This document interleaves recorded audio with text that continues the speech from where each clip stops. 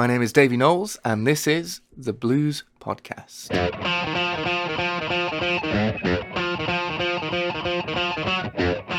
Hi everyone, it's Big Boy Bloater here for the Blues Podcast. And I'm very excited for today's episode because I have with me a musician.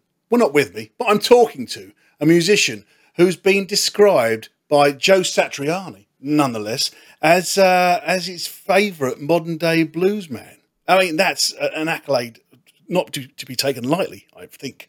So without further ado, I shall say a big hello Blues Podcast to Davy Knowles. Hello, Davy. How you doing, man? Hey, I'm doing very well. Yourself? I'm good, thanks. Yeah, very good indeed. So, I always like to kick these things off with just talk about the early days, basically, and how you got into music and all that sort of thing. Now, you grew up on the Isle of Man, which is to me seems a fairly sort of isolated area to grow up in terms of music. That is sort of, going to live music and that sort of thing. I heard that at about age 11, you were kind of like got into Dire Straits' Sultans of Swing, and that was something that kicked it all off for you. I mean, how does a lad on the Isle of Man who's aged 11? I guess that puts you about 90, end of the 90s somewhere at that age, when all that kind of Britpop's going on, that sort of thing. What was it that drew you to Dire Straits at that time? Well, I mean, you're right about the Isle of Man. We never got any major names coming over. Not really in my time there. But there was an amazing live music scene amongst the locals. Every pub had live music. So from the get-go, there was always stuff going on that was really interesting, and there was, created a wonderful atmosphere. So it felt nurturing, and it felt very safe, and it felt, just kind of a welcoming musical community. You're right about the whole Britpop thing, and I never really, Right. I never really got into a lot of that stuff till later. Maybe Ocean Colour Scene, I was a big fan of. I remember. Okay. I love those guys. Yeah. But yeah, so my dad, I was coming back from a friend's house. My dad had picked me up, and he put in a cassette tape showing my age of Dire Straits in the car. And I don't know what it was. I think it was something to do with the guitar sound. Everything I'd heard up to that point was really distorted, and it was super cool. I loved it, but it was just so kind of crystalline, and I really loved that sound, and the way that the guitar kind of weaved in around the vocals. They were inseparable from one another, and I think that really drew me in. That this guitar. The guitar didn't just have to come out and poke through and shine for a minute and step back. It could kind of weave in and out of this song and be a permanent fixture. Right. I don't know. I probably didn't think about it all in those terms at 11. I probably just thought, this is really cool. I want to buy a headband and be Martin Offler. I think that was really the main thought. See, I would have thought that point in their career, they were fairly uncool at the time. Surely, I mean, it's and I wasn't really following them at that point. I wasn't really aware that they might still be going. I think they had gone by the time I discovered them. Yeah, that was at 1998. Yeah, 93. I think they'd kind of called it quits. The saxophone kind of smooth Dire Straits wasn't the Dire Straits I got initially turned on to. It was more the pub rock thing. It's a cracking song now. I really like it, and it's great. I think, like I say, it's come in and out of fashion. I think, and that's probably a sign of a good song, that it can actually come back and be be picked up by kids of 11, 20 years later or something, 30, 40 years later. I mean, that's definitely the mark of a good song, I think.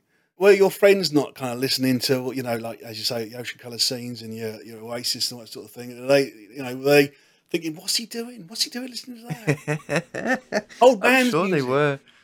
Oh yeah, I mean, I think kind of new metal had just started as well, like Nickelback. Touch wood, you can't say that word out loud. Nickelback. You're safe. It's fine. Yeah, I've got nothing against him. Nickelback had just come out, and that whole, Incubus and these kind of new metal guitar-driven bands. And I don't know. To me, I don't. It just didn't. I just didn't really catch on to it. It didn't really stick with me. But no, I never got teased about it.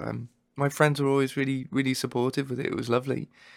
But yeah, there was some Had some mad good mutual friends, then I'd passion. say. Yeah, Yeah, I got really lucky. Or maybe I just didn't hear them talking. You know?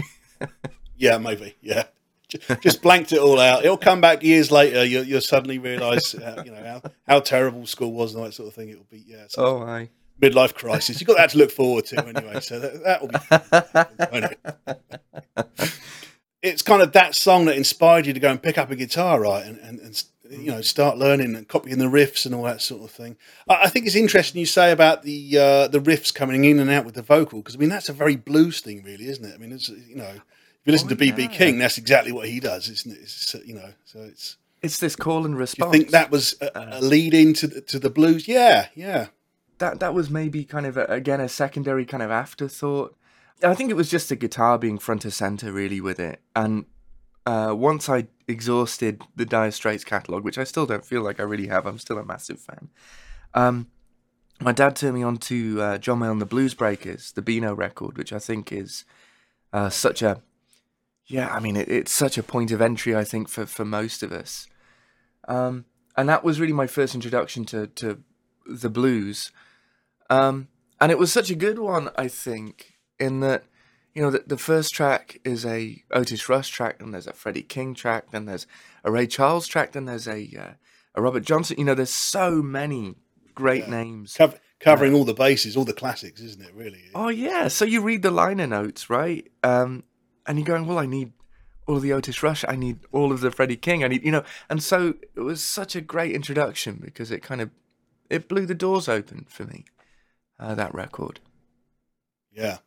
And so you borrowed your dad's guitar, is that right? It's Yeah, he was a good. He kind of called himself a victim of the great '60s folk scare, um, okay, yeah, and so we were always hearing Donovan and Bert Jansch and Pentangle and John Renbourn and Fairport Convention and a lot of the kind of English folk stuff, which I love.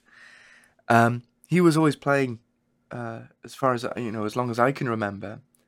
But yeah, I think he and I kind of once we found that we had this music thing in common, then it was, a real connection. And yeah, here you go, try this. Here's a couple of right, yeah. chords and off to the races. Yeah. Because you had some guitar lessons as well, didn't you? But you kind of decided it wasn't for you. I mean, I had exactly the same Really. experience. My mum and dad realised I wanted to play guitar, so they got me like a classical guitar and some lessons, and it was all kind of learning to play classical. And I thought, no, I just want to kind of crank it up and rock out. That's what I want to do. Exactly. So I had no Yeah. interest in that whatsoever. I think that's the case for a lot of musicians, I guess. But I what think sort of so. guitar did you Yeah. start on? Well, I really wanted an electric guitar, but my folks, quite understandably, kids going through fads, they're like, here's a guitar we found at the charity shop, and it was a it Yeah, was a 3/4 size Spanish nylon string, which was perfect. And stick with this, and then we'll think about getting something louder. yeah, Um, right, yep. yeah, exactly. But yeah, there was a wonderful guitar teacher at my school called Mr. Lum, and he was very, very patient. And I went there for a little bit, but again, like your experience, you're not allowed to touch the guitar; it has to be held out here, Yeah, and yeah. you have to have a little stool for your foot, all of this stuff. And um, I never wanted to be Andre Segovia. I never wanted to be so disciplined. I just like you, just wanted to go for it. So in the end, I just I used to skip lessons and go down and jam with him instead, and he kind of let me do that, which was brilliant, brilliant. And then again, kind of coming back to the Isle of Man, there was this. It was really easy to find like-minded people, and so while I would never say I had formal training, um, I don't really believe in the word self-taught. I don't think anyone is. I think that I had a lot of people take me under their wing, and I was very lucky for that. Yeah, I think a lot of guitarists say to me, "What's the best way to learn? What's the how, any tips? And I always said the best thing to do is play with other people.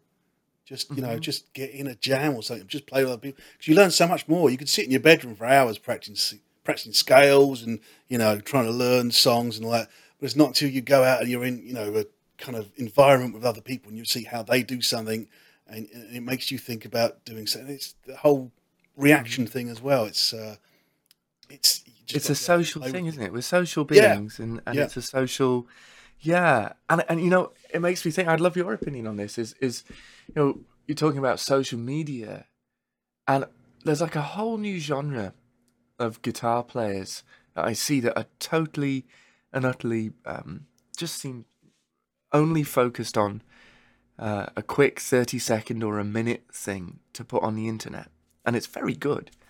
But it's like a whole new genre of guitar players not playing with other people, but putting it on social media. Do you see that? Mm.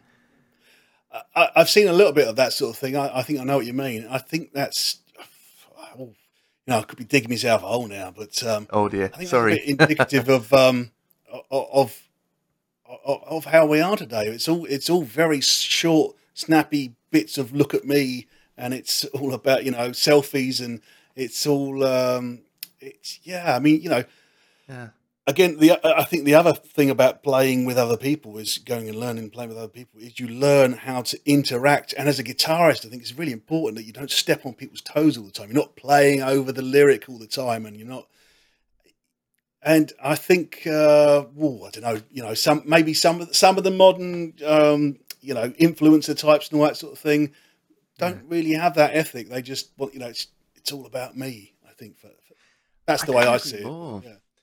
Yeah, I couldn't agree more. And I don't know. It makes me feel a little sad because I say the same thing when people ask me, "Oh, how do I do this?" Go out and play. Go out, put yourself out there. Go play in the open mic. Do anything you can. Yeah. Um, be the worst player in the room Yeah. always. And Make some mistakes and go, oh, I'm not doing that yeah, again. yeah, You know, absolutely. And then do it again. yeah. But with feeling next time. Yeah, there you go. Close your Yeah, eyes and put your tongue in your cheek, and there you go. You yeah. can get away with anything. Yeah. Yeah, kids, that's guitar tip number one. Always close your eyes, put your tongue in your cheek, and what is it they call it? The egg in the cheek. The egg. Oh, good. Yeah, yeah, Yeah, yeah. Yeah, perfect. that's guitar pose number one. Absolutely. Anyway, let's get back to Yeah. guitars and all Sorry. that sort of thing because Mm. I want to know this early guitar play. I mean, you started a band at school with friends as well. I guess like-minded friends, Mm. right? So I mean, it's Mm. I think you were quite lucky that. I mean, when I was at school, which was a little bit before you, but all the kids were into Michael Jackson and Five Star, and that was it. I couldn't get anybody else interested in anything else. It was like, oh, I'm the only weird kid in the school, apparently. So I think you were very lucky. It's Yeah. let's talk about the early days a little bit. Yeah, I was really lucky. And I was playing out in pubs, you know, from when I was probably about 13 or 14, which was brilliant. Yeah, And then I realized, yeah, it was just great training ground. It was just brilliant and again safe. Um, but I wanted to do something of my own. I'd always loved players who were writers. I always, the Mark Knopflers of the world, um, the Rory Gallaghers of the world. I think his songwriting is yeah. really underrated. Um, and I'd always loved that. I'd always kind of realized that guitar is really fairly useless to me if it's not in the context of something interesting. Yeah, I probably around about 15, I realized I wanted to do something of my own, put a band together of people my age rather than, you know, constantly kind of playing with folks older than me. I wanted to have that. And so, yeah, I put together Backdoor Stand with some friends from school. Um, and I don't know really how it came about, other than, it was a small school and everyone knew each other and it just got, like you said, really, really lucky. Really lucky. Were the other guys into that kind of music as well, or was it very much you kind of sort of leading them and pulling them and saying, "Listen to this, listen, we should try this," kind of thing? Um, the bass player was His name was Jamie Armstrong, the original bass player. Yeah, I think he was aware of some of this stuff. But I think probably, and he introduced me to stuff, and it was all. I don't want to say it was just all me, but I think I certainly had a bit more of a drive towards the older bluesy classic rock stuff. Yeah. Yeah. And did the voice come along at the same time as well? Was that something you had to work on? Was it you were interested in doing that, or was it just guitar you were kind of focused on at the time? I only started doing it because no one else wanted to. I hear that so often. Same Oh from me man, as well. I think, yeah, is it? yeah, Yeah, I still feel like I'm working on it all the time. It's definitely the thing that has been the least natural for me. I find it intimidating. If someone doesn't like your guitar playing, you can blame it on the amp. Oh, it was yeah. terrible sound that night. What have you. If someone doesn't like your voice, it's like saying, well, you're rubbish. You're terrible. It's a very much more personal thing. And I think if someone I, doesn't like your voice, it's almost like them saying that you're ugly or something, isn't it? Yeah, It's, absolutely. Yeah, it's a horrible thing to hear. yeah. It's tough to hear. Um, so yeah, I've always struggled with the voice thing. I think you sound great. So you should Thank just you. plow on and carry on and doing what you're doing. It sounds excellent to me. But Cheers, mate. I think it's very hard to hear yourself as well, isn't it? Because, like you say, you're playing guitar. You've got a barrier. It's a separate thing. It's a separate entity, and that's fine. You can make it sound different tones. Your voice is your voice, and the way it sounds in your head as well is it's very instant, isn't it? And Yeah, absolutely. Well said. Yeah.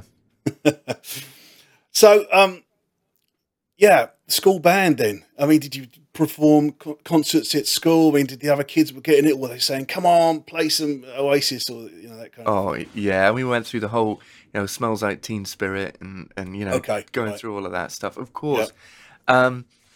But yeah, we played Battle of the Bands, and then again, with it being such a small community and such a tight knit kind of musical community, we got gigs straight out the bat. We the drinking laws were a lot more lax back then. It was yeah, if you're not causing any trouble, come in and have a pint. You might yeah, only be yeah. 7, but it's all right. So yeah, we were playing out from 16. 3 nights a week sometimes, and it Right, was fabulous, really good. There was a local promoter called Lenny Conroy who I'd known for a while at this point, and he was instrumental in getting us around the Isle of Man and all the pubs of the island, and so we were being championed really from the get-go over there, right, which yeah. was absolutely incredible. Really looking back on it, how it all clicked very, very quickly. I think I've probably banged on about this before in the podcast, certainly on radio shows and stuff like that. But I always love to hear about when a band the early days and they go around the pubs and they do pub gigs, and sometimes it will be to two fishermen and a dog or something like that, and sometimes they'll have a Yeah, great night, and it all builds up for you know to make you what you are. You build your stagecraft that way.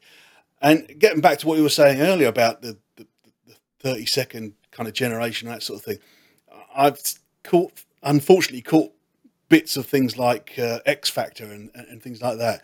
Where people have gone on and some of them are nearly in their 30s maybe, and they go, oh, it's always been my dream to be a pop star, but they've never done a gig. They've never done the first time they've sung in front of an audience is in front of a TV studio, with yeah. all the bells and whistles, and you can't really go wrong, can you? I mean, you can't mess that up too much, can you? It's and I, it's I I have a thing with those shows. They're marvelous yeah. entertainment, right? It's everyone likes a car crash, Well, which is yeah, terrible. But was it Dave Grohl that said this? And it was, just imagine if Bob Dylan had gotten up there and he sung something, and the judges would have said, "Well, you're nasal, you're yeah, flat, your harmonica playing is terrible," yeah, and we would have lost one of the greatest musical, minds of any generation, of any yeah. era. But I think that's indicative of those old days, though, isn't it? Where labels were happy to put in 3 or 4 albums for you to get it right and things like that. Now it's got to be instant hit, or you're out the door, aren't you? Absolutely. And if you don't play that game, brilliant. Don't even think about it. That's always been my, the goal is not, a great big fat bank balance and a flash in the pan career and then you're gone forever. The plan is to play music. Yeah. And I think if you keep that, that focus, you're not really driven to do anything else. And I, like I say, it's wonderful entertainment. It's a wonderful TV show, but I think it's also a little over generous now, maybe, possibly. Yeah, I'm being polite, I think. Yeah. But it is also engineering that that's the way you do it. That's the way to become a musician, and I think that's sad for younger kids to see. And I think it's also sad for younger kids to see that the way to become a musician is to do something flashy on Instagram with good lighting. That's not the reality of it in any kind of way. But I think time will tell. History will show. Another thing I've banged on about before is I don't think we're particularly making a lot of classics these days. I mean, through the 60s and 70s, there was a plethora of classic albums, hit songs that have stood the test of time, that are still played today now and lauded as great songs. I don't hear a lot of those songs coming through for the last 10, 15 years, maybe. I don't know. There's still some, the occasional one, but just not as much.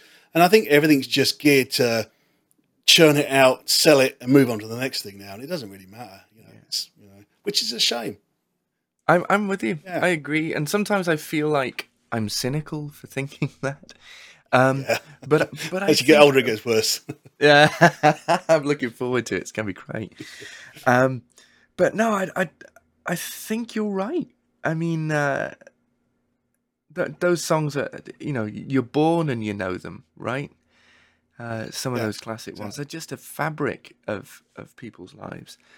I'm not sure if we have that. I think you're right.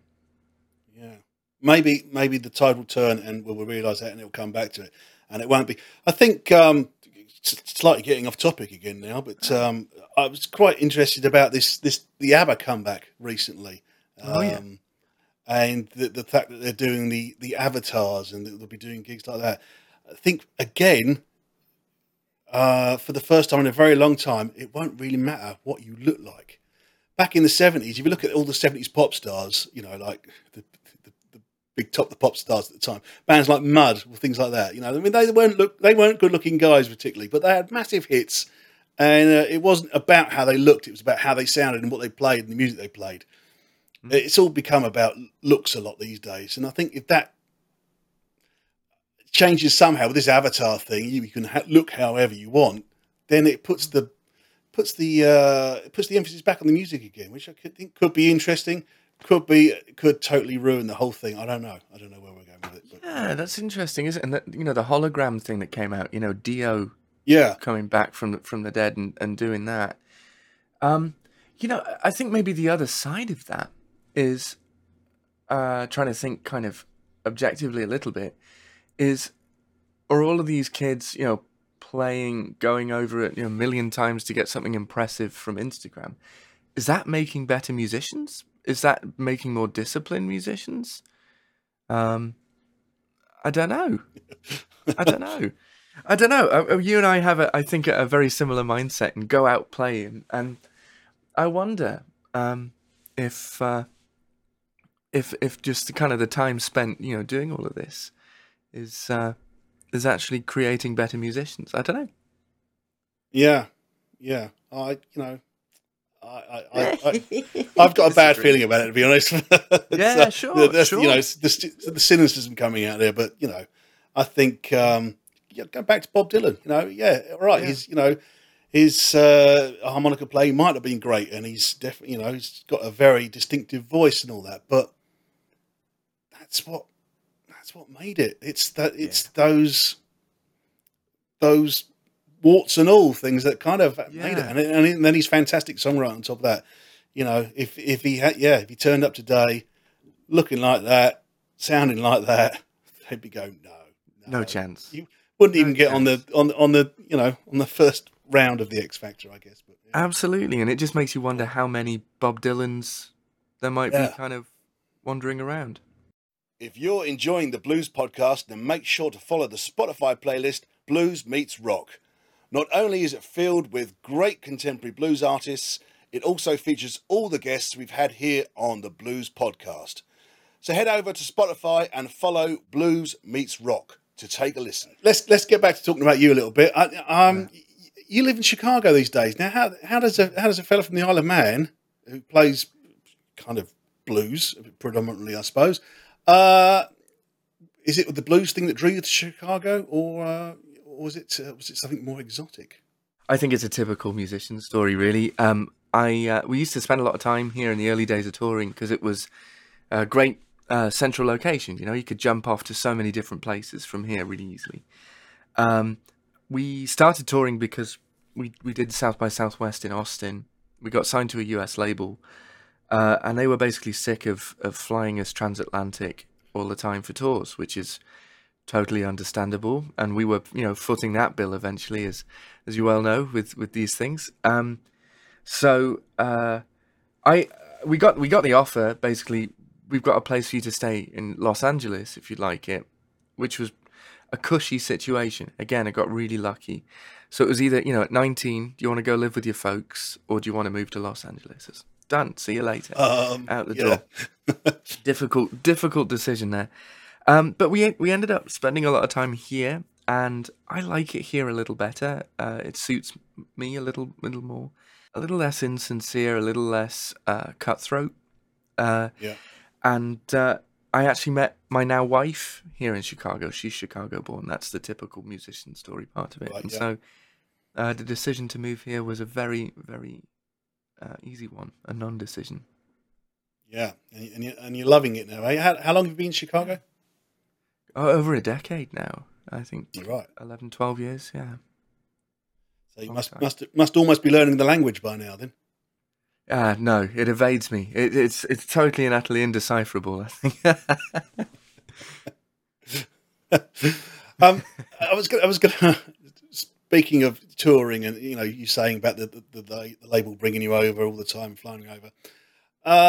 Do you find it kind of odd that you spend more time in the US playing than in the UK, in your sort of homeland, the motherland, as it were? Yeah, it is really strange how it's worked out. There's, there are more American musicians doing stuff in, back home than I ever did, which is a shame. I'd like to sort that out, really. Tour in America, though. I mean, I've done a little bit of tour in America, and I found it really hard work because it's such a big country. It's just so huge. You can, in the UK, you can go from city to city, play one city one night and one city the next night. In the US, it's like constant driving and all that. It's, does that not get you down a little bit? Oh yeah, yeah. You get used to it. I mean, I think everything is, is a matter of that. And I think also, find yourself a good booking agent, or plan your tours, as carefully as you can, rather than kind of a pin the tail on the donkey kind of situation. The East Coast is an easier way to tour. Everything is a bit more European, really. Everything's a little bit closer together and Yeah. easier to navigate like that. It's when you start getting kind of out in Midwest into the West is really difficult to plan. It's really difficult. You're going to have a day of travel, an 8, 9, 10 hour drive. So yeah, it's definitely different. But I've always loved the kind of nomadic side of this. I've always loved this kind of romantic notion of not being anywhere in particular, and I think embracing that has helped me deal with it. I think that's quite a brave way to be, really. I think a lot of people wouldn't be able to do that. They need that, the constant blanket of knowing where they were and where they were going. That's quite a brave way to be. Oh, I don't know. Yeah, it's I like the idea of being slightly kind of in between places. I like. Is that another way of saying lost, or just? Yeah, probably. There's a lot to be said for being lost. Sometimes I think it's takes you out of your comfort zone, doesn't it? Which I guess Certainly does. yeah, yeah. Certainly does, for better or worse. Let's talk a little. I mentioned it in my introduction at Joe Satriani. Said that you were his favourite modern day blues guy. That's quite something, isn't it? How did you get to meet Joe? That's really kind. Yeah, he's a lovely chap. How how I got to meet Joe is a really name droppy story. We love it. I was on tour with Jeff Beck. Right. I was on tour with him, and we were playing a lovely theatre in Oakland, California, and I'm talking with Jeff after the show, and around the corner pops Joe Satriani, Sammy Hagar, and Chad Smith from Red Hot Chili Peppers, Yeah. and they'd caught my opening set, which was lovely, and we were all just chatting, and it was really nice. And the next thing I know, those guys with Michael Anthony from Van Halen had formed this super group, Chicken Foot, which is a great name for a band, Yeah.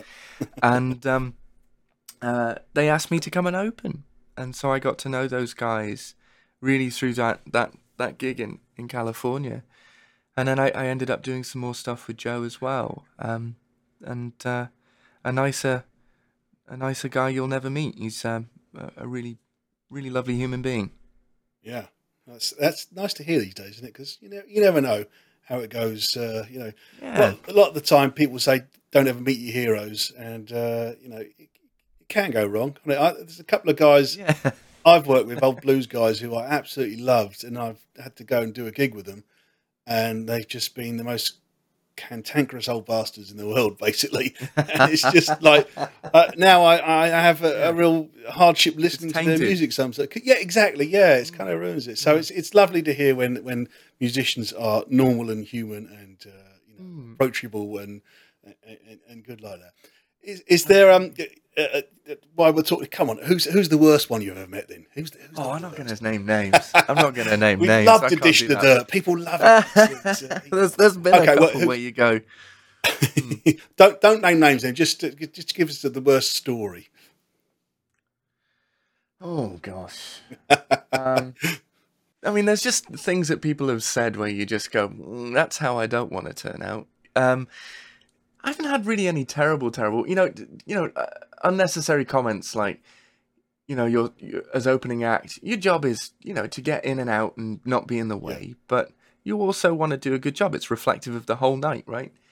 And there was one particular opening slot. I was on tour with them, and they'd set us to set up 5 minutes before doors and sound check. I'm thinking, well, yeah, we're not going to get the drums up in that time. That's absolutely no. Is there any way you can hold doors for 15, 20 yeah. minutes? We'll do it as quickly as we can. It'll be better for everyone. And they turned around and just said, that's what happens when you play with the big boys. Mm, And I just thought, what a wholly unnecessary attitude. That's kind of right. Yeah, shooting yourself yeah. in the foot. Things like that have happened. But really, never anything more than just inflated egos, and you just think, well, you're a bit of a prick, and then walk away. Getting a But photo with one of a guy that I really looked up to for a while, and we're all, everyone's hugging like this, and the photo clicks, and he just turns around to me and says, "This must be an honor for you." And I thought, well, it was. yeah. But yeah, Okay. Scrub that one off the yeah, list. Yeah, yeah. exactly. Okay, so let's talk about who would you absolutely love to work with now. I mean, you've had some great experiences. You've worked with some great people so far, but who's still on the list to be ticked off to have your photograph taken with? Uh, you know, I would just love to work with Richard Thompson. Um, Yeah. not particularly a blues guy, but a musician that I admire greatly. I had the opportunity to meet him and to talk with him, but I would love to write with him. I'd love to kind of to play with him. I think he's such a unique player and such a great musician. Martin Knopfler, again, I'd love to be. I'd love to just, I don't know, break down and cry in front of him and say thank you. um, uh, they're an enormous amount. I wish I had been around here in Chicago when the blues scene was really in its kind of throes. Um, the whole Maxwell Street. There was a street down on the south side that just basically closed down. You know, and people would just play out in the streets. I'd love to have seen that. I'd love to have played with. I would love to have picked out his Rush's Brains or Magic Sam or those old guys here. There are some wonderful musicians in town that are remnants of those days that hung out with them, and they never really get their just dues. People like Lurie Bell, who's just a wonderful musician.